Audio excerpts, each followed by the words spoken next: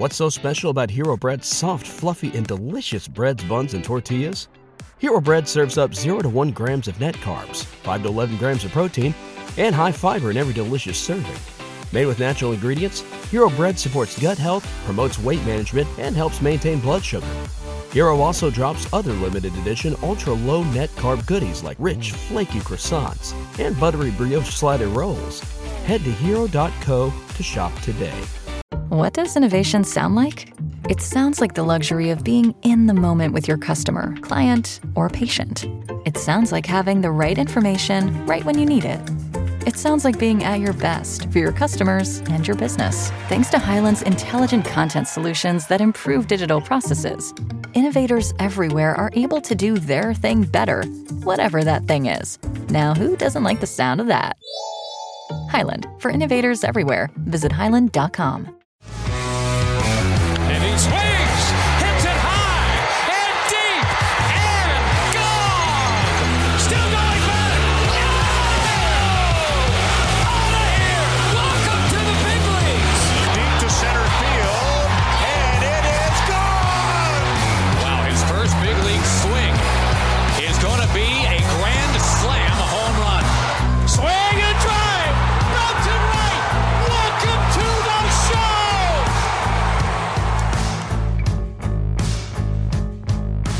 Prospects 40-21 here on the call up. I'm Aram Layton. He's Jack McMullen. And we have 2 more episodes now flying through this top 100 update here. And first, before we get into that, before we start with Brady House of the Washington Nationals, real quick, let's talk about Kyle Harrison's debut, which I thought was encouraging in a lot of ways, unique in a lot of ways. He ends up, I would say, I don't know, where would you put it, Jack, in terms of like what your expectations were and what he ended up doing in that start? I thought it was kind of an elevated version of the Kyle Harrison experience as he goes 3 1/3, punches out 5, only walks 1, hits 1 batter, and gives up 2 earned runs and 5 hits. Yeah, so the 2 earned runs came on 1 swing. It was Bryce Harper with a 2-run homer. That's going to happen. Yeah, okay. Welcome to the big leagues. Left on left nuke job from Bryce. Cool. Yeah, I mean, I think we were a bit skewed because our expectations were a lot lower than maybe some other Giants fans. And I think that other Giants fans with higher expectations might have said, oh, that could have been more of a tightrope act than I was expecting. I was expecting good things. But, you know, we were expecting the tightrope act of all tightrope acts. And, you know, maybe he doesn't even get through the 3rd. But the fact that he pitched into the 4th and threw 65 pitches, I think I left more encouraged than what I was expecting to feel. 100%. I was going to say, I thought he looked pretty poised, had the bases loaded, and again, like facing a lineup. I mean, these are all guys. You got to look at the human aspect. This lineup is loaded with guys that Kyle Harrison grew up watching, and not only are you in a jam, you're in a jam against a guy you grew up watching. You're in a jam. And I know that's a wild card race. In a wild card. And I know you could say that about a lot of guys, but usually it's an Oakland A's starter. Like Kyle Muller is getting his debut against the Yankees at home. Sure. And I know that's not who he debuted against, but sure. Okay. I get it. But there's something about I'm looking, Nick Castellanos in the eyes with the bases loaded in a wild card race in a big game here on the road. And I thought that Harrison was incredibly poised. I think you could see how, and that's a big reason why they called him up. He did throw 1 changeup in there, unless there was another one that I missed. And it was actually a good changeup. So if that is there, man, that changes a lot. What we saw is that fastball is going to play. And I mean, the one thing that stood out to me above all is that fastball got guys looking almost as much as it got guys swinging, maybe more. And it just shows you how much life and jump and hard, how hard it is to pick it up out of that release point. I mean, you got Bohm just watching it go middle inside and just strike 3. You had Castellanos just watching one go right through, and you could tell that it was a unique fastball. Would they adjust, 3rd time through the lineup? Maybe. And that's why he got cut off at 3 1/3. The only other thing that was really weird to me is that lefties, I think we're like 5 for 5 off of him, and righties were 0 for whatever, which is a bizarre split. And I think also is a unique aspect of maybe he needs that freaking slider that he scrapped and the sweeper that he scrapped for a harder slider that he's not trusting, because lefties were fighting for their lives last year against his sweeper. Yeah, it was pretty much fastball only against lefties, I assume, right? Or it's, fastball. He mixed in the slider, and I think that was the pitch that Bryce Harper hit out. Yeah, but it's more of a cutter than it is a slider. So you're seeing two different iterations of a fastball right now, and Harper can, sit on that in the low to mid 90s. And, like any big leaguer, if you say, okay, you're going to get some sort of pitch in the low to mid 90s, they're going to be able to do something with that. Yeah. So how do you deviate? And I think the answer in lefty-lefty is with that sweeper. And lefty-righty, it's that changeup. So I've got questions on whether he can get through an entire second time through or even pitch into the third time through. But yesterday, decent enough. Real quick, this guy does have rookie status. He wasn't a prospect by any stretch. Kyle Harrison went 3 1/3. Ryan Walker got him through the 5th. Ryan Walker has been swingman extraordinaire for San Francisco. And again, this guy, not a prospect, 27-year-old rookie, but he's sporting a 2.15 in like 46 innings. Ryan Walker. Delivery. Yeah, funky delivery, and it's been good, man. Ryan Walker, he's not a starter, but this guy's a good rookie, and I feel like a podcast called The Call Up should talk about that. Yeah, I think he just had a kid too, so congratulations to him. I think that there's some version of a Harrison Walker, maybe Harrison and one other guy piggyback, where it's just uncomfortable at bats. You got a left-handed release coming from this way to the side over here, and then you got a right-handed release coming from way to the side over here, and I think that could be a really good piggyback, because Harrison's probably going to be a 4 or 5 or dive, and if you do that, I think you're going to set him up for a decent amount of success here. And then you piggyback Walker, who's been awesome. There you go. You're through 6. Now you can hand it off to the bullpen. So I think this is an interesting spot, and I think Harrison can help them. And I agree. I think Walker, has been a really nice little wrinkle for this Giants team. Yeah. Let's jump into it. Let's start with Brady House, who, I'm gonna wear this one, and this is I want to use like the corny example, but in the baseball version. You never know what somebody's going through, Jack. Mm-hmm. You never know. And Brady House, I watched last year, and I just didn't like the swing. I thought it was a little bit slow. There was too many ground balls, and turns out Brady House was hurt, like quite hurt, and playing through multiple injuries. And you never know what somebody's going through. It's interesting because that put me off of a 19-year-old. Mm-hmm. And it's again, like you learn through the way that you kind of assess a player and then maybe go wrong about it. And I think this was a really cool learning opportunity for myself, because it was like, he's young. I saw a big kid in an organization that does not touch hitters. And I'm like, oh man, like where's this guy going to go? His swing's far off and it's not going to get there. And then he gets healthy. I catch him on the backfields before this year, and it looks a lot better. And then I start watching as the year goes on, and it looks better and better and better. The EVs are up. The bat to ball is way better than anybody thought it would be. And all of a sudden, he looks like one of the top 50 prospects in the game. Yeah, well, it was crazy. We were at the Futures game, and right after batting practice, you walked up and you said, I think Brady House might be the number 2 prospect in baseball. And I said, let's cool it a little bit. Let's make sure we don't do something that drastic. But no, man, obviously he kind of stole the show during BP there. He hit some upper deck shots, but I think people saw a healthy Brady House at that point. And you've been watching him from the backfield throughout the entirety of this year. And he's already climbed to Double-A at this point. And Brady House, 36 games in Low A, 16 in High A, 21 with Double-A Harrisburg. He's slashing 311, 373, 481. That's a mid-800s OPS. At 853, he's swiping enough bags. The thing that jumps out to me, you said the swing is a little slow. He's not striking out as much. Like, that's very helpful for a guy that has 300 capabilities, and he's a big kid, and he's got 65 raw power. If you're not striking out that much, I really have faith in you developing as a hitter. No, he looks quick. Honestly, now the bat speed's been impressive, and it's low effort. Like he starts, it's a timing mechanism that I also generally would hate.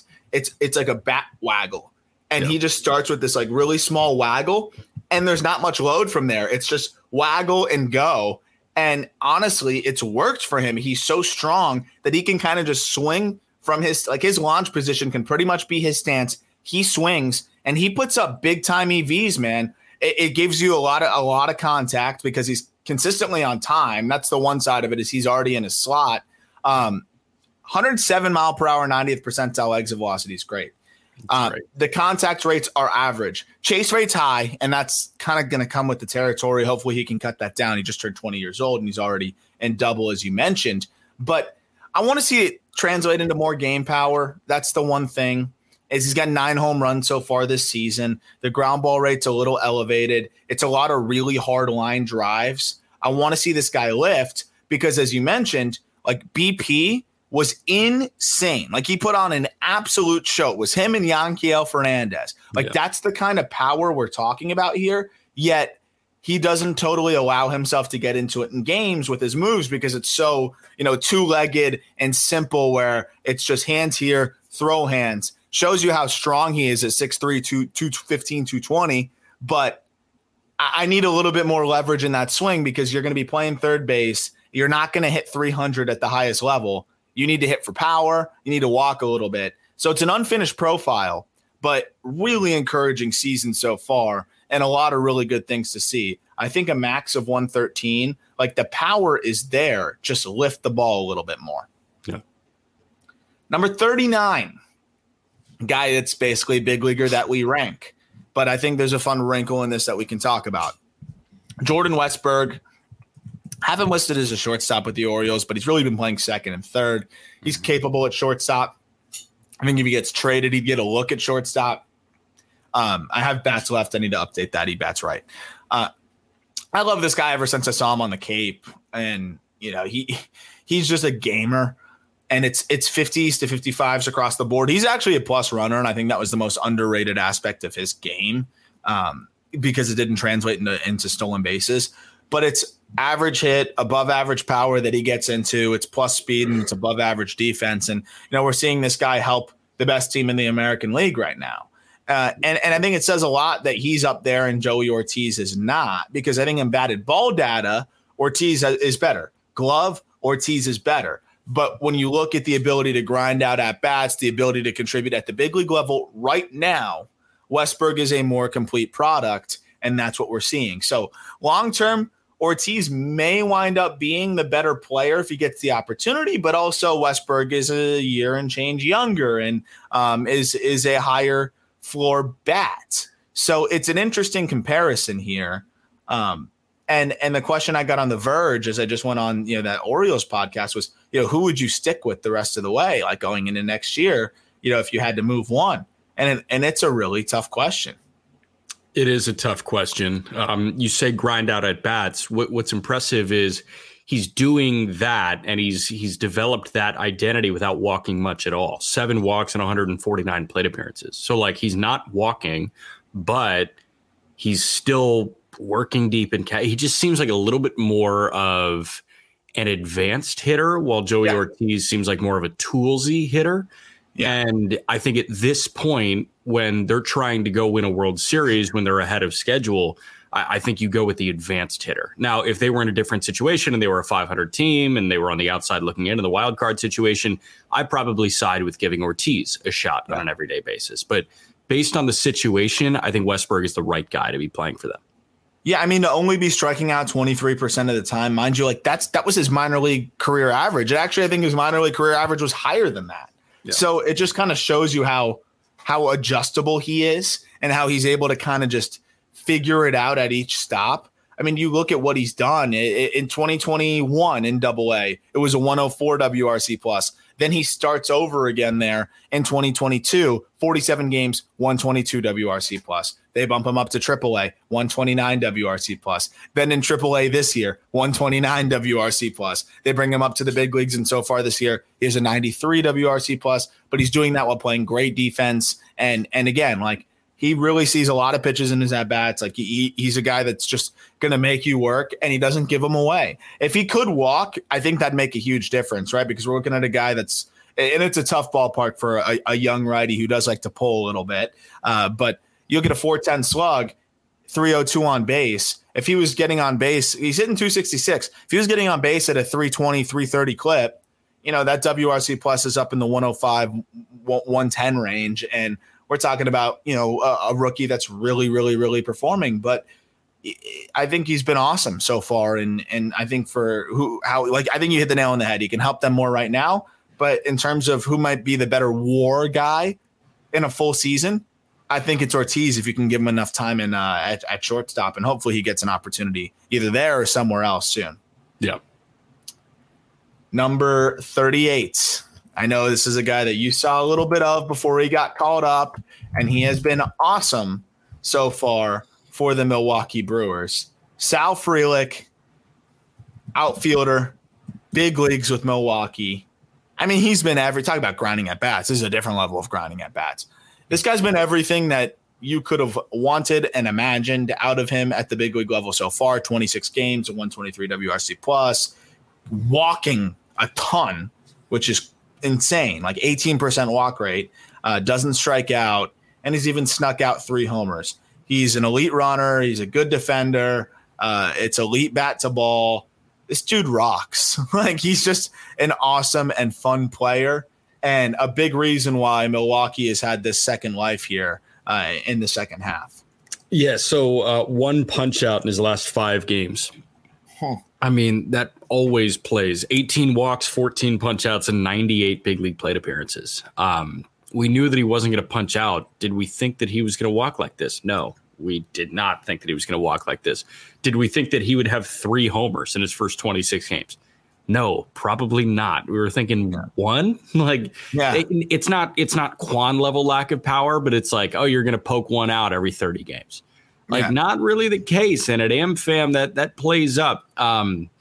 He's an incredible defender in right field. He's a center fielder. He's a really good center fielder that they've moved to a corner because Weimer is proving to be a really good center fielder. And, oh, by the way, that Chourio guy who we're talking about next episode, obviously, is going to be a Gold Glove caliber center fielder. So Frelick, he was kind of forced into, hey, buddy, if you want to play every day, you got to play right field, and he's a really good right fielder.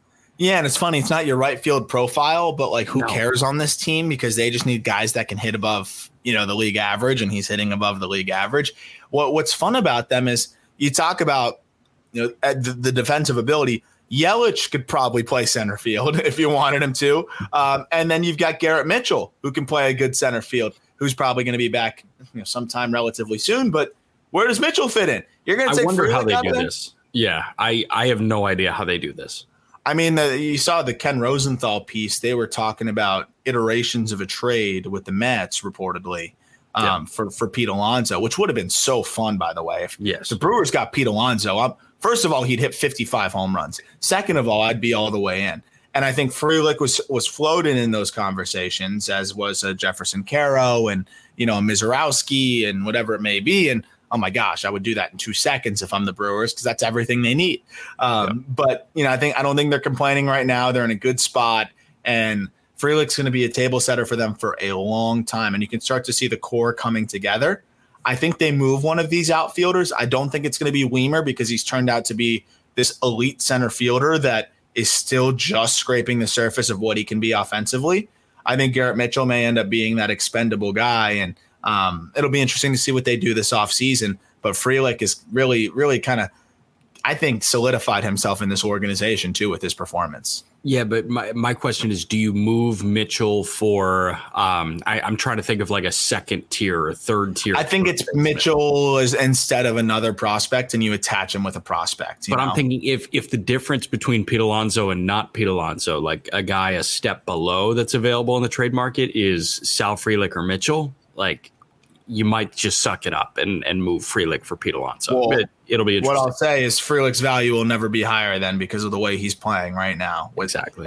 And with a lot of this type of player starting to become more valuable again in Major League Baseball, which I love to see. Yep. 37, another big leaguer. This is big leaguer day. Emmett Sheehan, a guy that, I think people have very much overstated his struggles at the big league level with the Dodgers. And I think this is a guy that ultimately is going to be as good as any of the pitching prospects really in this range that we're going to talk about. And then behind him, he's been good when he's in triple. He got to the big leagues. It's been rough at times, and it's really about the command for me. He checks a lot of the boxes that I love in the, high carry, low release, fastball type guys, but he has better secondaries than all those guys. The challenge is he doesn't command those secondaries as well.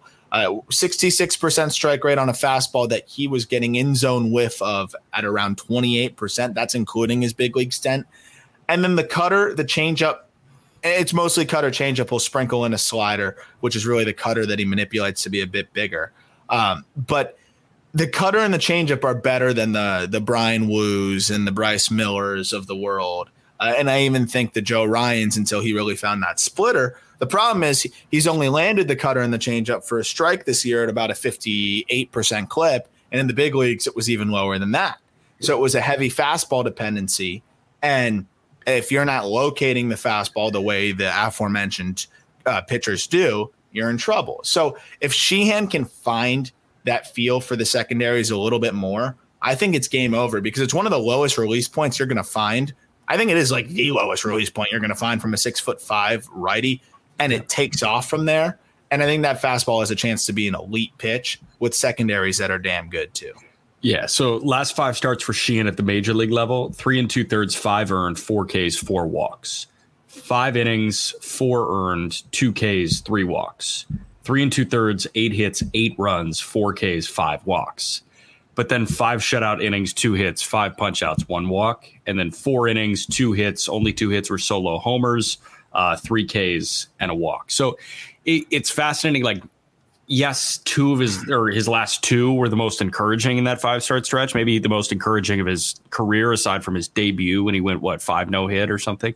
Yeah.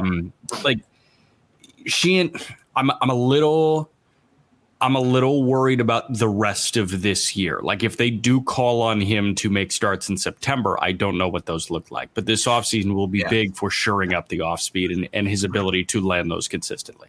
And the Dodgers are as big as anyone with, the lab and he's going to come back next year and be awesome. We know that already. I have no doubt about that. Cause like with Gavin Stone, it was like, let's try to develop a third pitch here. With Pepiot, it was like, let's get this guy to throw strikes, period. Who, by the way, looked great, by the way. With the performance and that piggyback roll against the Marlins, I think that takes some of the pressure off of Sheehan as well. Yes. He looked awesome.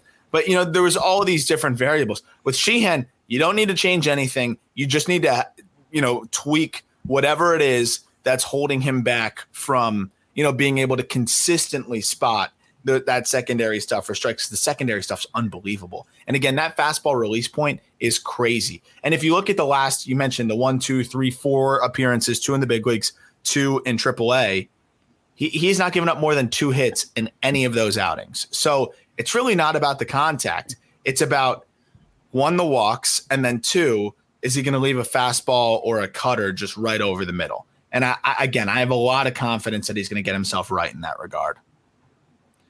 Speaking of the PCL, by the way, too, before we get into the next player, I mean, did we call it or did we call it with Hunter Goodman?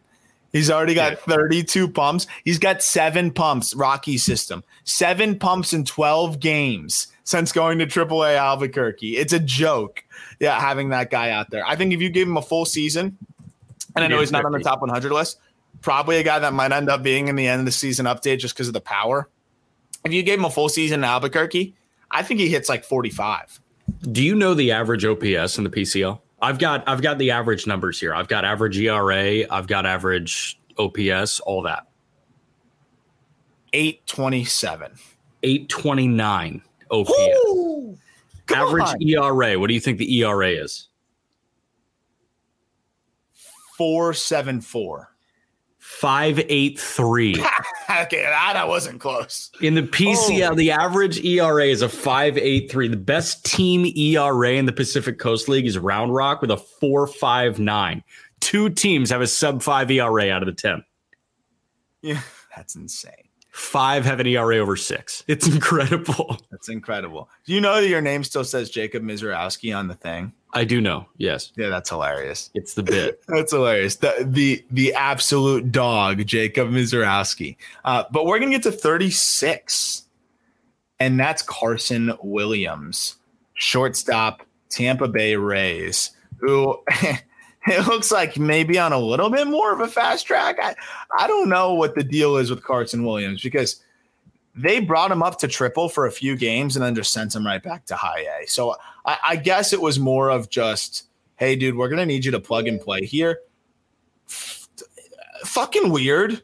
It's a first-round pick. Why are you treating him like an org guy and sending him to trips for like 4 games and then sending him back to high A? I understand the domino effect of the Wander Franco situation, but why'd they do that, Jack? Why'd he go?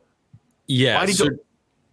Sorry. Domino effects are like fine for guys that are not top 100 prospects in baseball. A domino effect and a ripple effect should never affect the guys that are top 10 prospects in your organization. I have no idea why it affected that. Yeah. Like, I mean, how far is Bowling Green from Durham? It's probably a flight. I think it's like Southern Kentucky versus, I don't know. Why the hell are we flying Carson Williams for a 4-game set, against Gwinnett, and then sending him back to high A? I mean, the Rays know what they're doing, and like I try not to, I don't want to, and we'll get into Carson Williams, the player, in a second here. I just thought that was bizarro. Like, what do we like? Go send someone else up there. Who cares? Put Austin Shenton at shortstop for a day. I don't give a shit. Lose the game at Gwinnett. Who cares? Like, why are we org guy treating Carson Williams? I thought that was bizarre. Maybe there's more to the story there, though. Yeah, he was great, though, in those 4 games. How 1 for 13 with 6 Ks? He was awesome. Certainly ready. What are we doing? But anyways, I love Carson Williams. He is an awesome defender. And if they wanted to justify throwing him up there, we talked about it. We're like, all right, like, let's see what happens. But, we knew the glove was ready. We knew that there's power. And that's the thing that's really how I've kind of just fallen in love with Carson Williams, the prospect.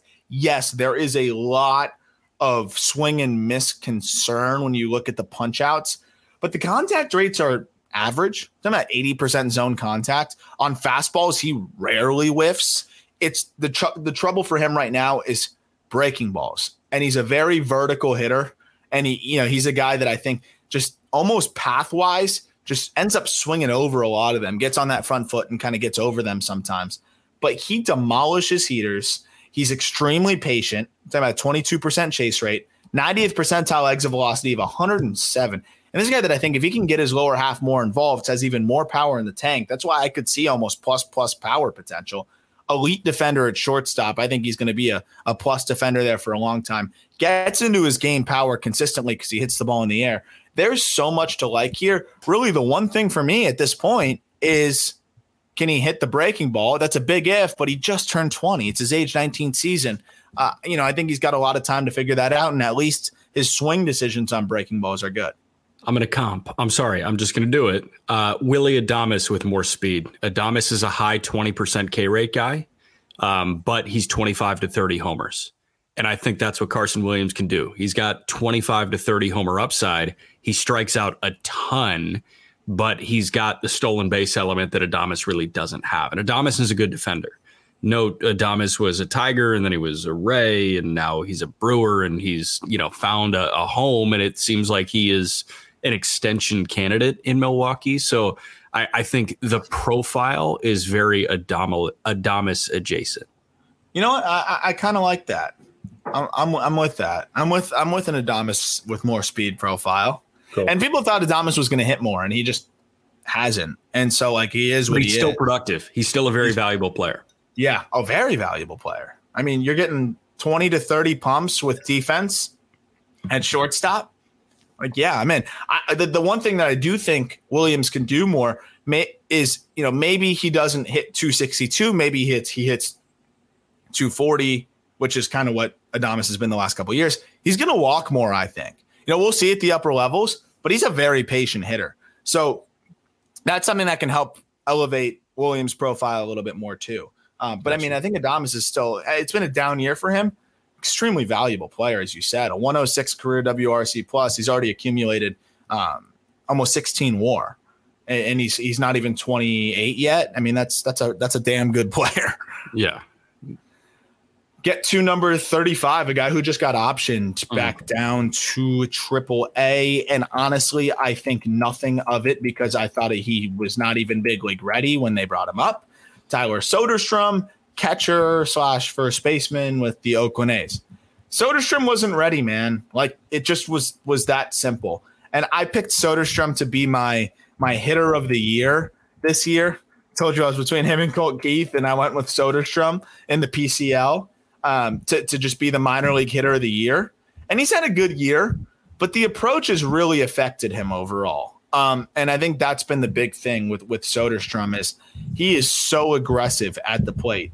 21 home runs in 70 games is great.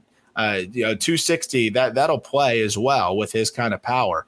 But a 7% walk rate when you're a middle of the order masher, that's not going to play. And that's why I was worried when he got called up to the big leagues. I'm like, what is he supposed to do? We're talking about a guy that's relying on the long ball right now, that is too aggressive with running a chase rate, well over 30%. And we want that guy to go to the big leagues and succeed, mind you, while also still learning how to catch. And I don't know why they're still running him out there as a catcher a decent amount of the time. He split time between first and catcher there. I don't know if the Oakland A's know what they're doing with Soderstrom at this point, and I think they're trying to figure that out. But what I will say is he should have played this entire year in AAA, worked on the approach, and cut that chase rate down. Because once he does that, I think he's in really good shape. He doesn't expand the zone a ton. He doesn't swing and miss a ton. He expands the zone too much. And I think if he can rein in that aggressive approach, you could have an average or above average hitter here. But man, he's just way too aggressive. He is. I would say just make him a first baseman full time because you got Shea, but also Noda looks like the first baseman moving forward for Oakland. So I don't know. It's hard to look at the 35th best prospect in baseball as a tweener. It's, hey, where's he going to play? But I think that, it's fine if he's kind of bouncing back and forth. So I'm not really worried about the positional thing. I'm with you. It didn't feel like he was ready to rock at the major league level, and he got exposed. And I always have a little bit of concern with those guys, in terms of headspace. He went up and he failed. I think he could call that a big league failure, right? It was 24, 25 games, and he was OPSing under 500. Obviously, we don't place any stock in it. I wonder how much stock Tyler Soderstrom places in that, because these guys are really competitive. And I'm sure a sub 500 OPS weighs on a guy like that, especially when he feels like he may never go down again if it's a non-rehab assignment situation. But here he is getting options. So I'm just curious what that did for the mental, and that's entirely out of his control.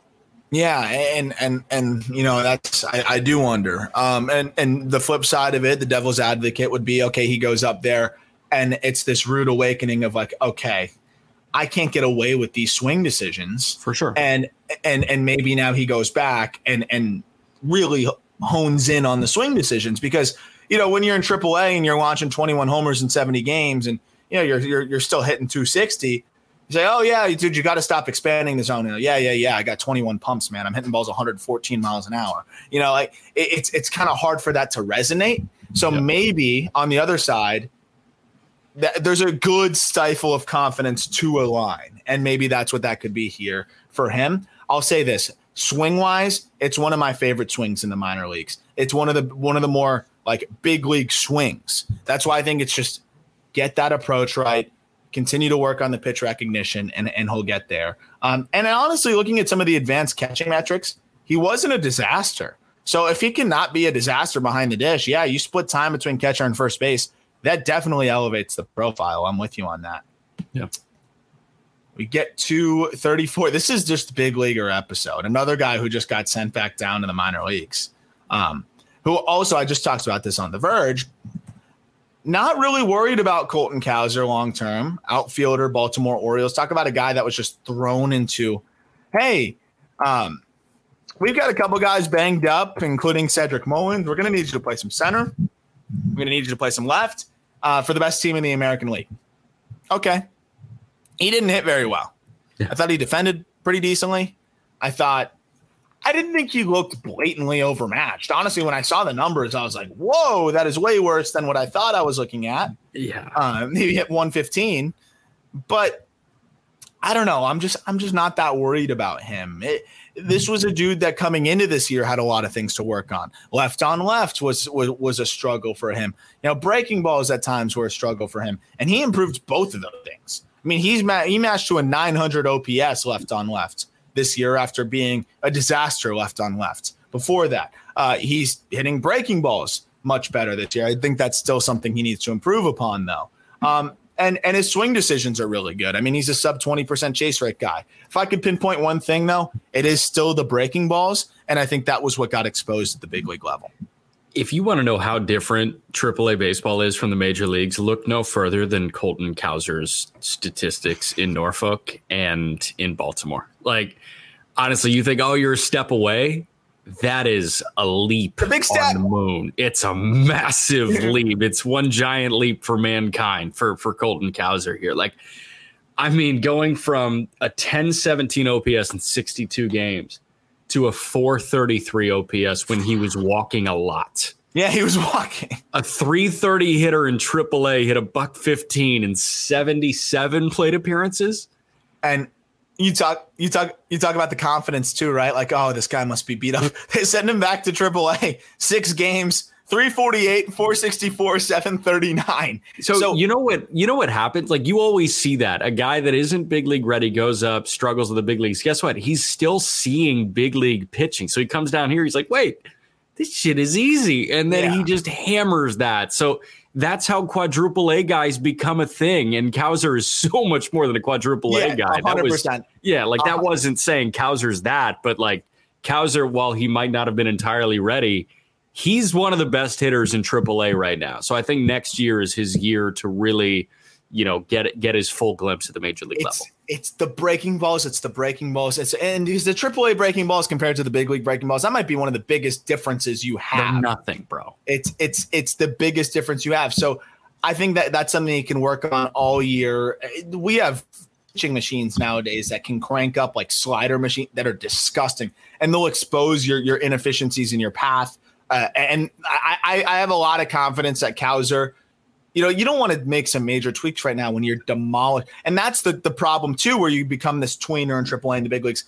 I'm demolishing AAA pitching, which is going to get me back to the big leagues. Why would I change something that could get me in a little bit of a rough patch in AAA? But if you don't change something, when you get to the big leagues, you're going to run into the same problems again. And that's why you should have empathy for these guys, because their job is damn hard. Yes. But I know Cowser's going to get there. I really do. Yeah. We get to number 33, and this is not a big leaguer. And I got a lot of not as much flack as I thought. I got more flack for ranking freaking Jason Dominguez high, which is so ironic to me, because Marcelo Meyer checks in at 33. And Marcelo Meyer has struggled in AA this year, while Jason Dominguez struggled in AA this year, then went nuclear. And Dominguez is the same age as Meyer. And Dominguez also we're going to do a whole episode on promotions as well. I might even rip a solo episode on promotions at some point, and then we finish this top 100 because there's so many promotions. But Meyer's really struggled in AA, like really, really struggled. And I just think the psychology of it is always funny, and it just shows you prospect fatigue 101 here. But we're not here to compare those two. We're here to talk about Marcelo Meyer. We can talk about the psychology of prospect fatigue another time. Meyer was great in high A. The Red Sox worked on some things to improve the bat speed. And I think that's exactly what he emerged this year doing, was, showing more bat speed. And through 35 high A games, 7 pumps, 290, 366, 524 Where I really like Meyer too is the glove. The glove is really good at shortstop, silky smooth, and I think he's going to be a good defender there for a long time. The problem is he is really struggling in Double-A. And from what I've seen, he's just kind of getting blown up. He's getting blown up by fastballs, and I think he's in a spot where he really needs to overhaul the swing. It's one of those moves where the barrel tip is so extreme that to get it back down and flat to where it needs to be, I think the ball just gets on him too quickly. And it's one of those moves, man, where it's like if you're not like Javi Baez, and Javi Baez stinks, but if you're not like one of these guys with elite bat speed, like we were just working on your bat speed, and now you're going to start from flat barrel to all the way jacked up to have to get it all the way back down. And I think we're really seeing him struggle with that against more advanced pitching. I could be off here, but like in terms of bat path, you mentioned sweet left-handed swing. The sweetest left-handed swing of all time, maybe the sweetest swing of all time is Griffey. And Griffey had that bat path that was tip and then it was kind of glide through the zone, right? And it was a little loopy, but if Griffey was seeing elevated 99, I don't think that swing looks like that. No, yeah. And I was gonna say the thing with him is like he's just quicker. Like again, if you're he's one of the quickest guys of all time. So there's guys that can get away with that if you're one of the quickest guys of all time. And also Griffey stayed here and then got here. For Meyer, it's like down, up, and then he's got to get it back down. And it's just, you want to hear the numbers against fastballs, man? Yeah. Last 30 games against fastballs, even though the most struggling prospects demolish fastballs. Last 30 games against heaters, 171, 255, 366. Like that's just not going to fly.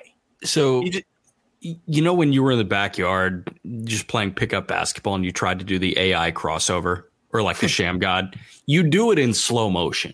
And I think that's the comp that I was making there. You've got these sweet swings. Like, it's the slow mode version because you don't have the ability that world-class athlete did. And Meyer has a ton of ability, but a split second slower than one of the sweeter left-handed swings of all time. Like, I'm thinking about Bellinger, too.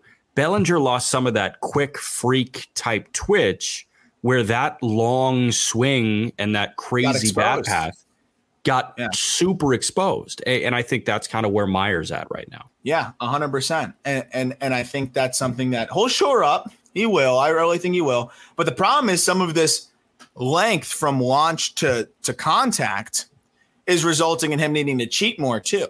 And now as he's cheating more, he's expanding more. And that makes breaking balls harder. Yeah. Yep. He's got to make swing decisions earlier. And now making swing decisions earlier, he's chasing at a 34% clip. And if you go, from Double-A onward, he's chasing at a 37% clip. So it's just too high. What I will say that's encouraging is he did add bat speed. He did add strength going into this year.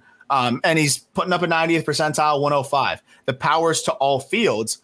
But for me, it's like he's either catching it deep and he's just got the ability to drive it the other way with loft because there is loft in his swing, or he's cheating and catching it out front and crushing one pull side. If you look at the spray charts, it's pretty wild, man. It's like either straight down the line or deep out that way. And there's not a lot of center field. And to me, that's a guy that's lacking some bat speed because it's either I got the head out or I just caught it before the catcher's mitt. And that's a hard way to operate. That's a really hard way to operate. So if he can clean that up, though, I do think he can still be that top 15 in prospect in baseball that everybody has him at. But there's some swing issues right now. And you can talk about the BABIP and all that. I don't care about BABIP when you're rolling over to third base or rolling over to first base, excuse me. And like, that's what he's been doing or popping up. Like it's been a lot of weak contact in between. Yeah. 32 big leaguer. This is the big league episode, man. Curtis Mead. He's settling in a little bit at the big league level. I've really liked what I've seen from Curtis Mead over the last few games. And you know what I love about it's a poor preface of the one silver lining of this terrible Rays situation overall with guys getting hurt and and everything happening is that Curtis Mead's going to get his fair shot. Mm-hmm. You know, like he's going to get his fair shot. He really struggled out of the gate. And I do wonder if a team that's really trying to grab a pennant, they see him struggle and say, all right, send you back down. Like, you know, you're 22 years old. Like we'll give somebody else a shot. No, like Mead's getting opportunities here. And over his last handful of games, he's been a lot better. He's been much more like that Curtis Mead that I saw as a top 30 prospect in baseball. He dropped to 32 here, but last 5 games, he's picked up 7 hits. He's walked 4 times. He's only punched out 5 times. Yes, that's against the it's a bunch of different teams. Guardians, Giants, Angels, Rockies. He's not playing every day. They're kind of putting him in situations to succeed. And I think he's serving a good role for them. But this is a dude that I think got unfairly docked, Jack, when he got hurt. Because he was not playing well before the injury, then comes back and misses a lot of time. And I think at that point, people like really, really docked him. Then he comes back off the injury and goes absolutely nuclear. And it's like, that's who we always knew he was. Where are you at on Curtis Mead at this point? Given that this would, relatively speaking, I have air quotes up, be a disappointing year for him if you asked some people that weren't watching super closely. Yeah, so I'd say he's probably somewhere between the pre-debut extension candidate that Jeff Passan tweeted about before the season started and a cast-off and a trade candidate. I think this guy looks like he factors into the future of the Tampa Bay Rays in some form or fashion. Is it at a corner? I don't know. Yandy Diaz looks like the first baseman of the future. Isaac Paredes looks like the third baseman of the future. Is Mead a DH? Do you get Paredes off his feet and let him DH, or do you have him play second base and, you know, you have Lau DH? Like, I think he fits into the jigsaw puzzle that will be the Tampa Bay Rays infield. And I think if you had to keep one still at this point, I know Aranda has been hitting the ball really well in AAA so far this year. But I think if you had to move Mead or Aranda or Basabe, it's like, okay, keep one of Aranda, Mead, Basabe, Xavier Isaac. I know you love Xavier Isaac. I'm keeping Mead. I'm keeping Mead. 100% I'm keeping Mead. I think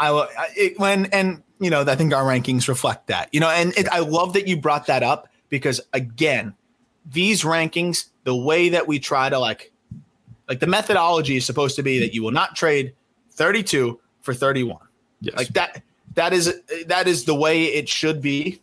And in this case, we're not trading any of those guys that you mentioned that are ranked behind. By the way, Basabe, first career home run, grand slam. People sleep on the power. I get it because he puts the ball on the ground 55% of the time, but he's got juice. Mead has big time juice too. He's got to get into it a little bit more as well. The 24 games, by the way, prior to his call up after the injury, that little sandwich time in AAA, 355, 460, 538 slash line. What I love about this guy is he doesn't need to hit homers to slug. 1 home run, but he had 2 triples and 10 doubles in that span. He's the kind of guy that I think could lead the league in doubles. If I could give an offensive like dream comp, Jack, I'm thinking like Castellanos type, where it's like when he runs into one, you're like, oh, there's the monster power. But at the end of the year, like if he's not playing in Great American Ballpark, it's probably not going to be 35, 40 home runs. You know, it's going to be 20, 25, maybe 30 on a good year. And I think that's kind of what you see. Where he fits defensively, we'll have to wait and find out. But I'm a big Curtis Mead fan, and I think you could have justified having him a little bit higher. Yep. 31, another guy whose like narrative has just been funny to watch this year. Emmanuel Rodriguez. I've been doing some fun like data queries where I can get like charts of, you know, basically I've been wanting to just kind of put it all in a visible lens of like, you know, I love 90th percentile exit velocity. You know, I love zone contact. Who are the guys that are, you know, super proficient in one, not as proficient in the other, or kind of proficient in one and kind of proficient in the other? And you know, how far on one side of the graph can we get? And Emmanuel was definitely an outlier in a good way because he hits the living crap out of the ball, and his contact rates, while they're not great, their average, and there's not a lot of guys with average contact rates and at 108 90th percentile exit velocity, right? And that's what this Twins prospect has. The funny thing is, you remember when we were talking about what the hell's wrong with Emmanuel Rodriguez through the first 30 games where he was hitting 173, 333, 373? He was chasing at an 11% clip. He was only swinging the bat 30% of the time. Yeah. Well, since then, Jack, 259, 418, 472, 9 homers, 5 triples, 5 doubles, which is super weird. 51 hits, 52 walks, 62 Ks in that span. He's swinging a little bit more, now swinging 39% of the time, which is still nothing. And he's been awesome. I think this is a guy that just figured out, hey, I was being too passive. Now I can be patient. To pour water on this, why is he striking out as often as he is? He's got 113 punch outs in just under 400 plate appearances. I think he gets into too many deep counts. Yeah, like the Julien situation where all of a sudden he is Edouard Julien. Dude, he literally is. That's exactly what I was going to bring up. He is literally Edouard Julien. The difference is he has more raw power. And I'd have to pull off the Julien like contact rates. I think they're pretty similar. Yeah. Like I'm telling, if this guy's a Julien with more power, you have to be. Julien's an 870 OPS. I will kick you off this show if you like. I will do it. I will do it alone for the rest of my life because you are the biggest Edouard Julien guy, and I will not allow it. I will not allow you to be anti-Emmanuel Rodriguez. No, I like Julien because he speaks French and he's from Quebec. Like that's the only reason why I like him. Like I'm pulling. Yeah, I'm accusing you of horrible things if you are out on Emmanuel Rodriguez and in on Edouard Julien. Got you. But no, like jokes aside, like they are almost clones. Holy crap. Cool. Zone contact, 79. Obviously, Julian's doing this at the big league level, but this is what we're hoping it turns into. 79%. That's exactly what Emmanuel Rodriguez is. Chase rate, 14%. That's exactly what Emmanuel Rodriguez is. 90th percentile exit velocity, 105. Emmanuel Rodriguez is 108. Difference is Julian's doing it at the big league level. The other side of it is Rodriguez lifts a little bit more, man. He hits the ball in the air a little bit more. And, I mean, he's got a higher ceiling. But I think it's really exciting to see that the Julien profile is working. And you were a guy that was as bought in on Edouard Julien as possible. And, you know, a big reason why we ranked him. I think we're the only ones that ranked him in the top 100 out of this year. And you were one of the catalysts of that. If I didn't rank him, I think you would have kicked me off the show. So it's like, it was one of those things where it's like people were skeptical of the profile. But there's a lot of iterations of this working. Max Muncy. Now we're seeing Julien. And here's the difference with Rodriguez. He can go get it in center. Yeah, man. Like, here's my thing on that profile. Like, it's obviously there are some flaws and like the strikeouts are there, whatever, yada, yada. They're never going to be truly bad. Like, they're never going to be lost offensively. And how can you not respect a guy that will never be lost? Yeah. Edouard Julien can, and it's different because like Schwarber just slugs. Like the slug elevates the OPS. But how do you make money in arbitration? How do you make money in free agency? You do it via WAR. And I think Julien's turning into a serviceable defender at second base. Rodriguez, you said, can go get it in center field. Muncy has turned into a serviceable defensive third baseman. WAR and a WRC plus booster and an OPS booster. People get paid on OPS. These guys are OPS merchants. Yeah. They walk and they hit homers. Dude, Max Muncy's hitting sub 200 over the last 2 years. And he's got probably an 850 OPS in that string. And he's a 2-win player. Yes, 2.5 win player. Yes, man. And if Rodriguez is doing this, like it'll be one of the weirdest profiles ever because you don't see it from center field. But like if Rodriguez is 193, 330, 470 with 30 pumps and good defense in center field, you're so happy. It's a frustrating player, but like it's a valuable player. It's a valuable one. And that's why, like, when I was said, like, if you're in on Edouard Julien, you got to be in on Emmanuel because Emmanuel can defend it. Both those guys that you mentioned, yes, they've gotten to a point where they're passable. Even if Rodriguez can't stick in center, he's a great corner. So that puts them in a really good spot. Yeah, I think you would have. Would you have punted me off the show if I didn't put Julian on the top 100 going into this year? Probably, but you were on board too, so that was never even an idea. I was very, it's also young. It's also your show, so I feel like I couldn't do it. It's our show. Thanks. 30. Now, this is a guy that if you put your foot down, and this could have been the end of the show as well. This is a very controversial episode. Owen Casey. If I didn't have you in on Owen Casey, friendship might be evaluated at this point because our friendship's already fractured. Yeah, it's true. Owen Casey, dude. I can guarantee we're the high guys on Owen Casey at number 30, Chicago Cubs prospect. Talk about the chart. You got the X and Y axis, right? X is horizontal, right? Y is vertical. Yes. Y axis vertical, X horizontal. Okay. Jesus Christ. Okay. So imagine that the Y axis is exit velocity, and then the X axis is zone contact rate.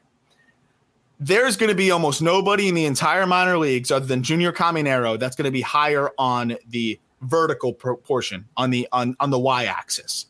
Then at that point, I'm looking, okay, how far over can you get from the top of the Y axis? Who's going to be the furthest over on the X axis?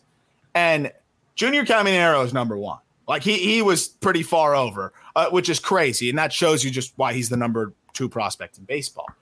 But Owen Casey wasn't like straight up and hugging, the line that is the Y axis. Like there's enough zone contact there that has continued to get better. And for those who I may have just lost by getting way too into like graphs and whatever, like I'll just put it back into like layman's terms. 110 mile per hour, 90th percentile exit velocity is among the best, not only in the minor leagues, it's among the best in the major leagues. It would put him in the top 10.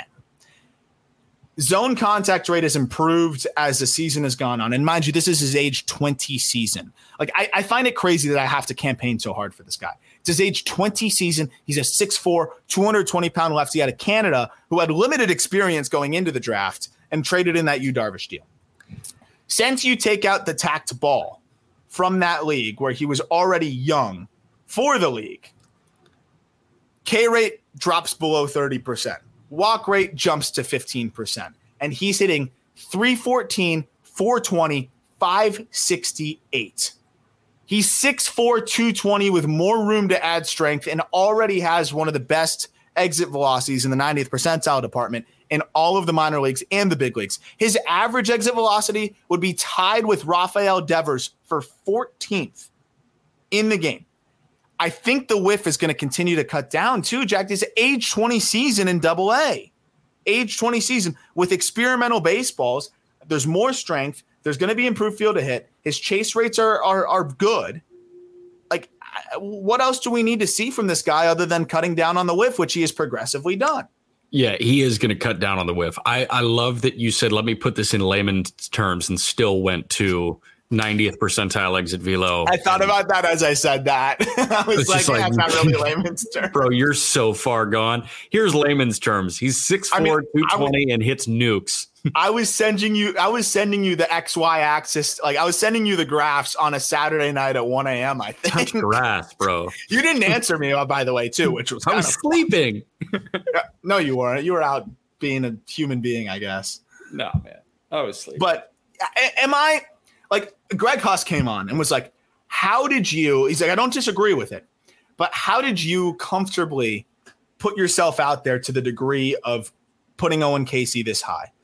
And I talked about the conversation that you and I had and how, like, you've told me in the past, like, kind of ignore the other rankings. Like, if you believe it, you believe it. Like, you have enough confidence in your ability to assess players. Like, if there's not 30 players you take over Owen Casey, then rank him 30.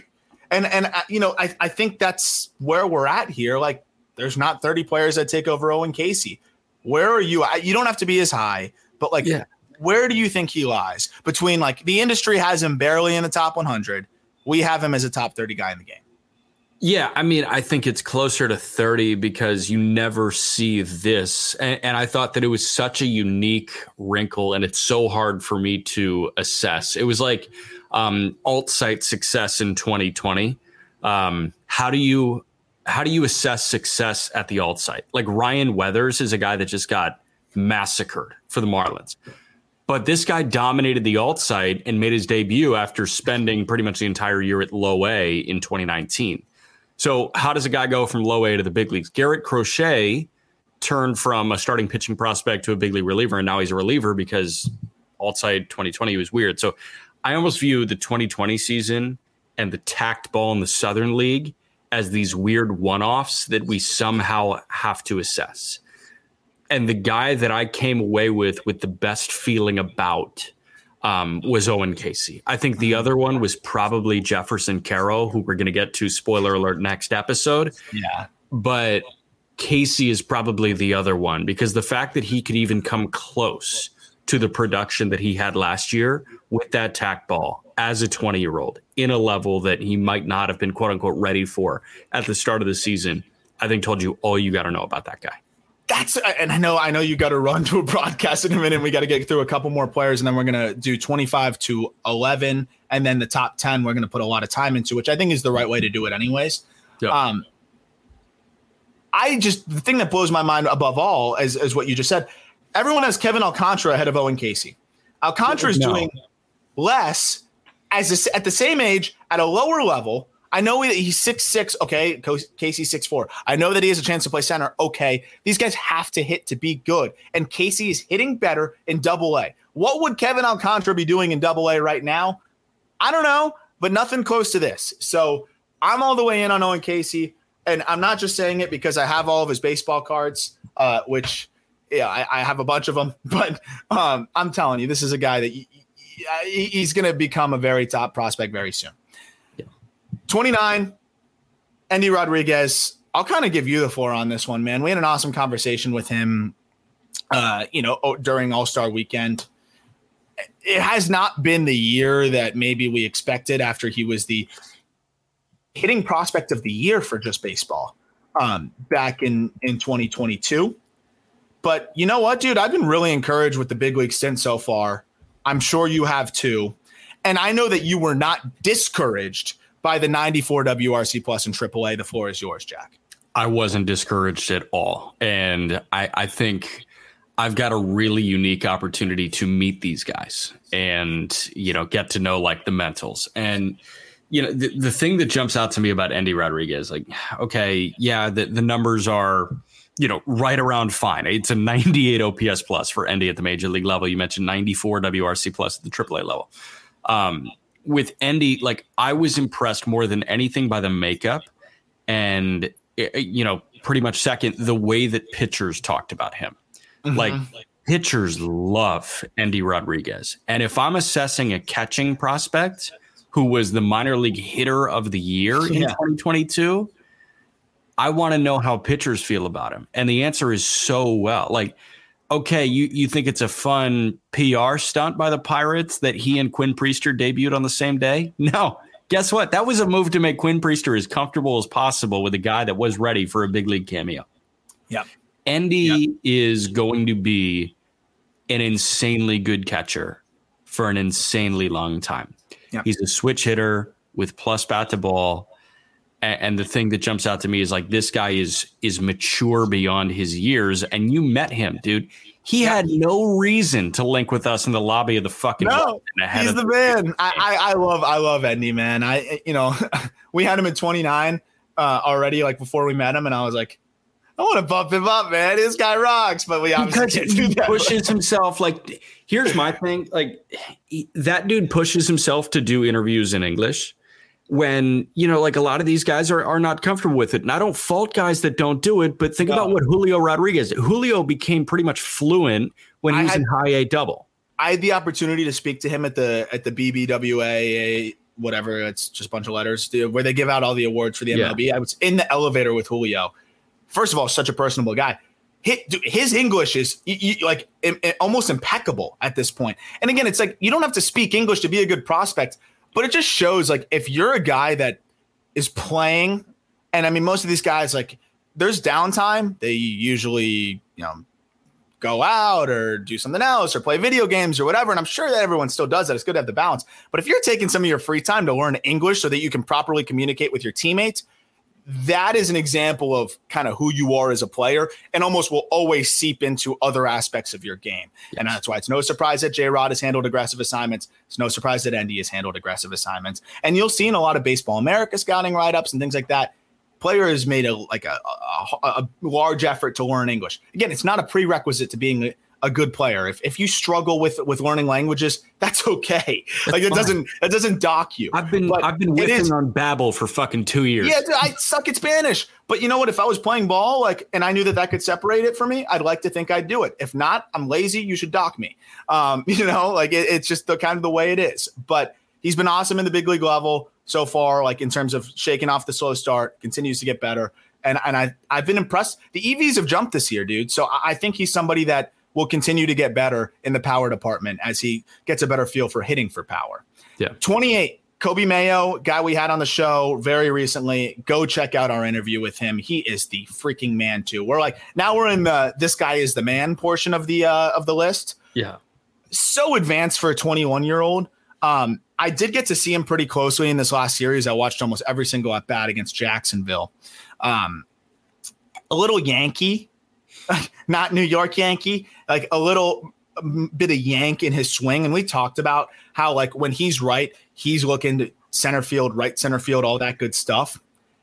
A little bit too much of that pull. But when you talk about how special this guy can be and how good he is for a 21-year-old man, I mean, it is a crazy amount of power that he already has at 6'5", 190, 200 pounds. He's worked on his swing with the Orioles through the offseason to make increased contact. He also talked about on the episode how he was hurt last year too. And he's I didn't really want to use it as an excuse, but I definitely wasn't feeling right. And now he's feeling right. Well, what does that look like? Age 21 season, a WRC plus a 177 in AA, 17 pumps, 15% walk rate, 25% K rate. The other thing that stands out to me is you have elite exit velocities, and at the same time, contact rates are slightly above average. Everyone talked about how he's probably going to move off third, Jack. He looks good at third. I think he could stick there. Approach has been pretty solid. I think this is a guy that's going to be a top 10 prospect in baseball by the time he gets up because he's going to be blocked a little bit and he's going to start really mashing in AAA as he gets comfortable. 108 mile per hour, 90th percentile, 82% zone contact rate, 23% chase rate. What else you want to see? Nothing. I'm going to ask you to play the if game. If Kobe Mayo spent the entire year in Bowie, was he going to be the minor league player of the year? Yes, without a doubt. Yes, without a doubt. It would be him and Colt Keith duking it out.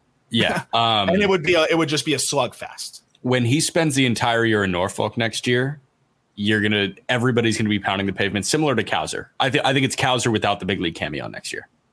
100%. We'll do one more and then we'll go 26 to 11 on the next episode. No, and then two 10. More. Okay. I just want to make sure. I don't want to make you late, dude. I'm always the asshole who makes you late. No, man, we're good for your day job. And I know what Jordan Wicks does. Yes, that is true. Yeah. This might be one of his last AAA starts, by the way. We'll see. But yeah, last thing on Mayo, howitzer of an arm at third base, which I think has really helped. There was a play specifically. My friend Griffin Conine texted me and goes, "Bro, I was doing some research on one of the arms before the Norfolk series. Go look at this Kobe Mayo play where he sits back on a ball deep and watch the throw he uncorks." And I was like, "Oh, let's go." And it was a chopper back. I tweeted it. It was a chopper back. He does almost like the Machado load up and just uncorks. Had to be a 90 plus across the diamond. And it was awesome. I don't know if I ever sent you this video. Did I ever send you the video of Mason Wynn? He stayed back on a ball at short, and I was like, okay, he's back to throw a ball 100. And he didn't. I got so screwed. You tried to have the perfect call, right? Where it was and watch Mason Wynn on cork one, and he just flicked it across the diamond. I was like, what the hell, man? You stayed back on a ball. I was pissed. In your defense, that would have been a sick call if it happened. Yeah, man. 27. This is perfect, actually. This guy you just saw a ton of, and Brooks Lee is the definition of a player that you have to see for a week straight to appreciate how good he is. And I want you to just wear that. I want you to just soak that in and say, I now like Brooks Lee more because I watched him play baseball for a week instead of looking at the stats. Yes, I would immediately bump the field tool up 10 points right now. You've got 45-50. I think he's 55-60. Watching that dude play shortstop for a week, it's not, Mason Wynn's arm. It's not the range of, whoever. Like the gold standard of range is Jeter, even though I think we're learning that it wasn't the gold standard of range. I have no idea. But nothing metrically screams elite defensive shortstop about Brooks Lee. But watch this dude inhabit shortstop for a week, and you will say this guy's smoother than anybody. It's incredible to watch this guy and watch how slowly the game moves for this guy. Yes, he had a couple of extra base hits. I think it's going to be a slight acclimation process to triple. I think it's going to be a slight acclimation process to the big leagues when he eventually gets there. But, dude, like the thing that I came away from that with was he's one of the more polished young shortstops I've ever seen calling minor league baseball. I was going to say, I hate saying this about prospects, but there's like almost no chance he's bad.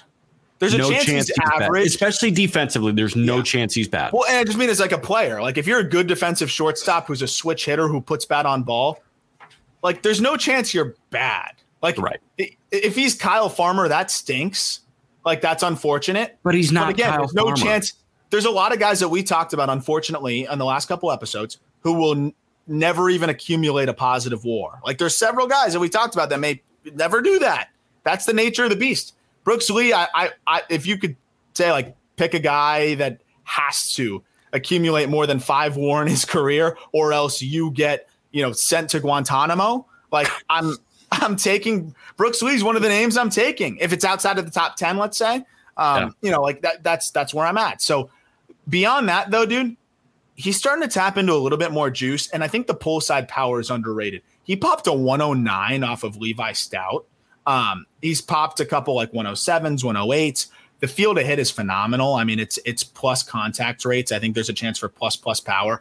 I don't like his right-handed swing as much. His left, if he was just a lefty, I think it's a plus hit tool. But with the righty swing still being in progress, it's 60 present, 70 future. But I mean, man, like this guy's just going to hit. And I think he's tapped into just enough juice, 103 mile per hour, 90th percentile. Like that'll play with what you get from him, Yeah. I think he's going to be an above average everyday shortstop. If you move him to third, he can play a really good third. And I think, like he might not be your prototypical power guy there, but he's going to hit. If you move him to second, it's like Nico Horner type, maybe not the speed, but you're going to get elite defense and a ton of hitting. Everything you liked about Bryce Terang coming into the year. Yeah, this guy's way better. Yeah, like it's elevated. I'm a bum for the Bryce Terang take. But no, man, like I agreed with you. I don't think Terang is going to suck. I think, yes. I don't either. Like people forget that like Bryce Terang, talk about prospect fatigue. He's 23. Also, I said I'd take a 3 WAR bet for him. He's at 0.6, but at least it's positive.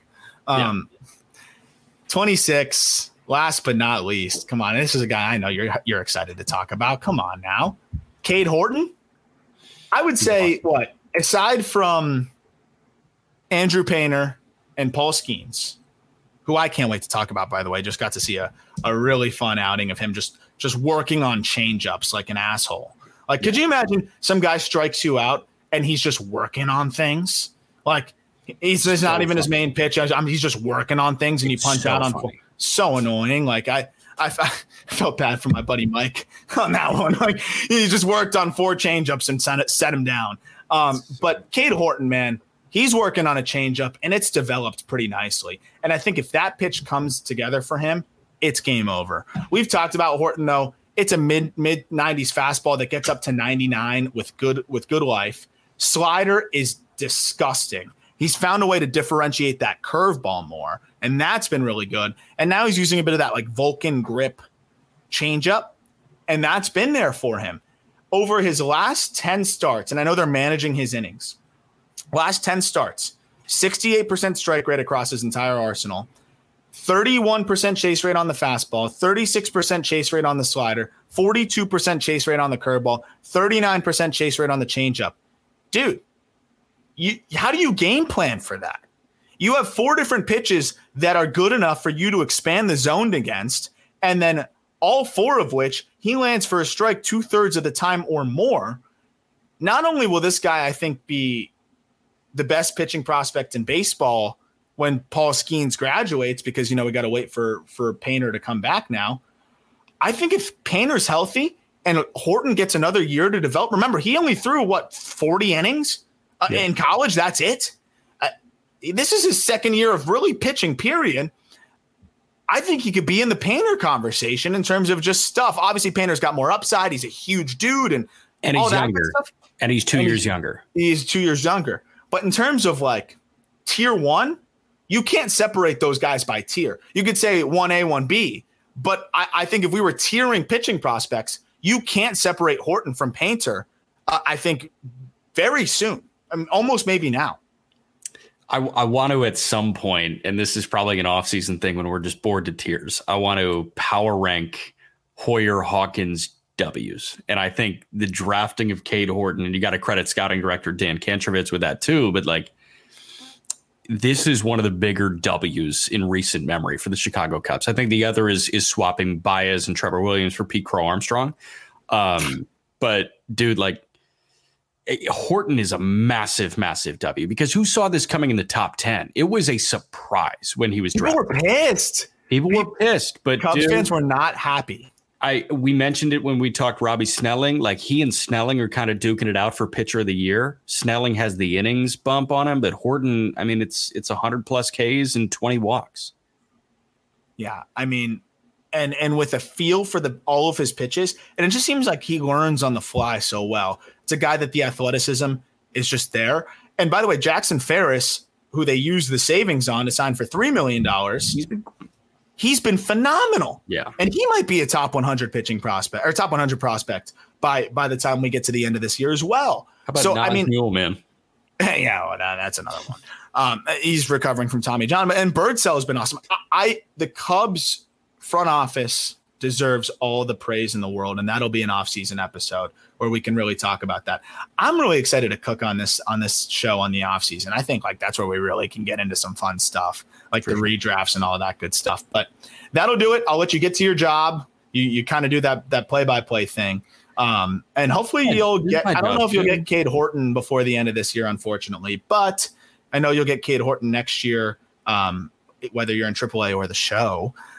Wink, wink. Well, let's hope either way, because I would love to get your thoughts of Cade Horton. But we got top 25 next episode. It's 25 to 11, and then we'll get the top 10 to wrap up. As always, thank you for listening. I'll probably do an episode tomorrow, or if Jack is available, we'll see, on all of the promotions. Crazy promotions all over the league, even after we talked about the Padres guys. But we'll get to that when we get to that. Check out the link in the episode description for Alt, as well as this article. And I look forward to talking prospects with you tomorrow.